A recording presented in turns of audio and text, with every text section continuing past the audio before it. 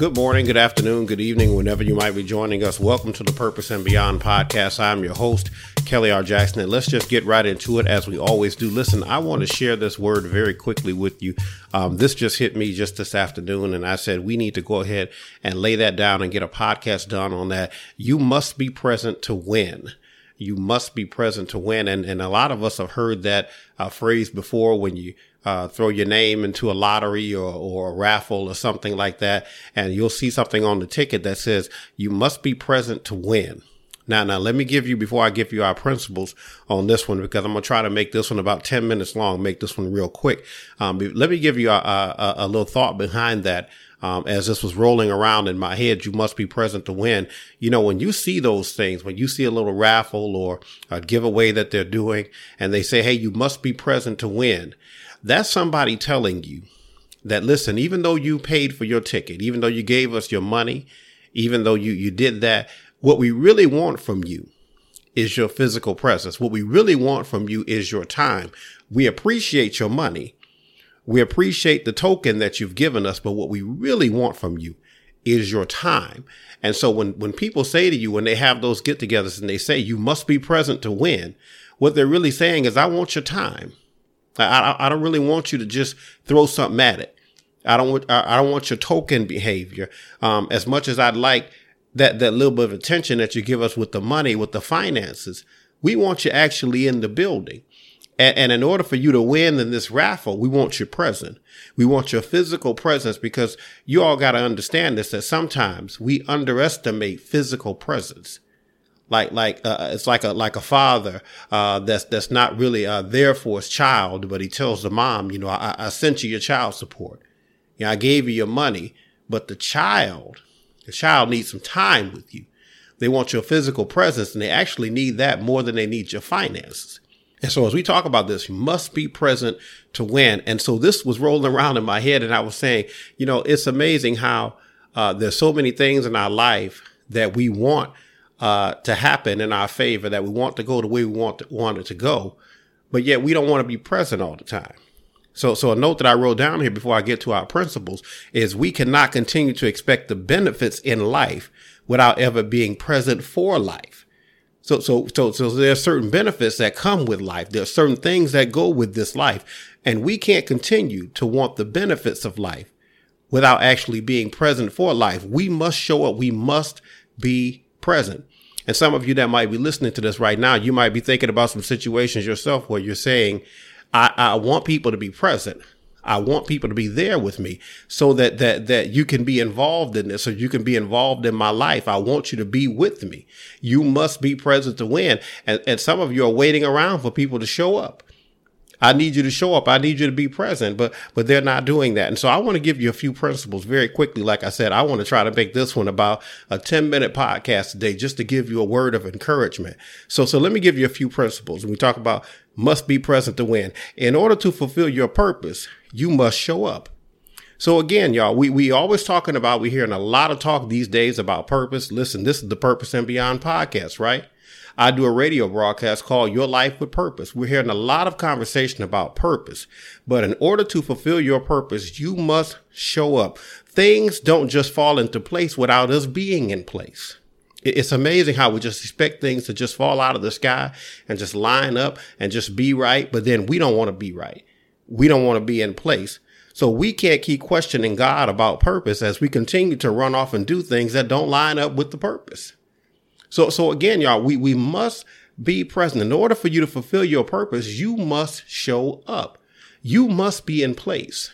And again, I'm trying to practice this myself these days, because I'm trying to keep myself in line. Even as God is moving in my life and in my ministry, I'm trying to make sure that I'm always lined up with what God would say. I'm trying to make sure that I'm always in place. Wherever God tells me to be, I want to make sure that I'm in place. So in order to fulfill your purpose, you must show up. Principle number 2, in order to have meaningful relationships in your life with others, you must show up. So again, your relationships have levels. We don't like to talk about this, but it's actually the truth.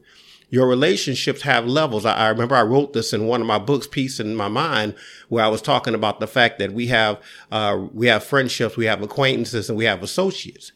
Your relationships have levels, and we don't like to admit this, but it's actually the truth. Your relationships do have levels. If people aren't present, stop treating them like they are. Now again, y'all, and I'm going to get to the exceptions just a second here. We tend to treat people like they're always there, even when they're not there. So we got to be careful about this. Again, they're taking up space that probably belongs to somebody else. When people aren't present, stop treating them like they are present.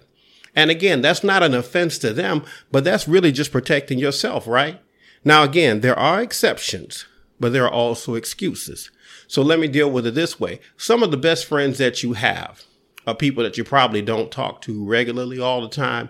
And so we'll make some exceptions for those people. And I understand that. Listen, I ain't got to talk to you every day in order for us to be connected and so on and so forth. And that's true in some minor cases. Now, we try to pretend that it's major, but it's some minor cases. And I'm not even talking about situations where people are going through stuff, where people drop off the radar because they're dealing with some things in their own lives. I'm talking about people who just aren't present, right? There are exceptions, but there are also excuses. There are some people that aren't there, and they'll give you every excuse in the book, but they ain't there because they just don't want to be there. They ain't there because it just ain't priority. And sometimes we're assuming that it's a priority to them. They would be here if they could. They probably wouldn't. Now we just got to be honest about it, right?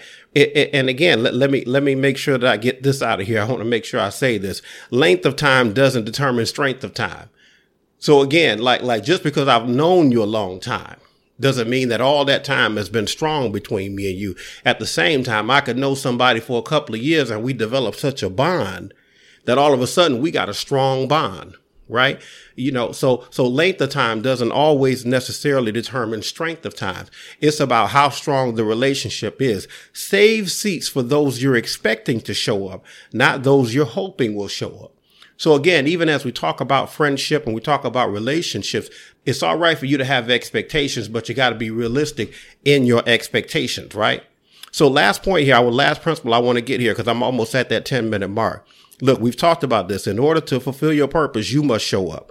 In order to have meaningful relationships in your life with others, you must show up. Lastly here, y'all, in order to maintain your connection with God, you must show up.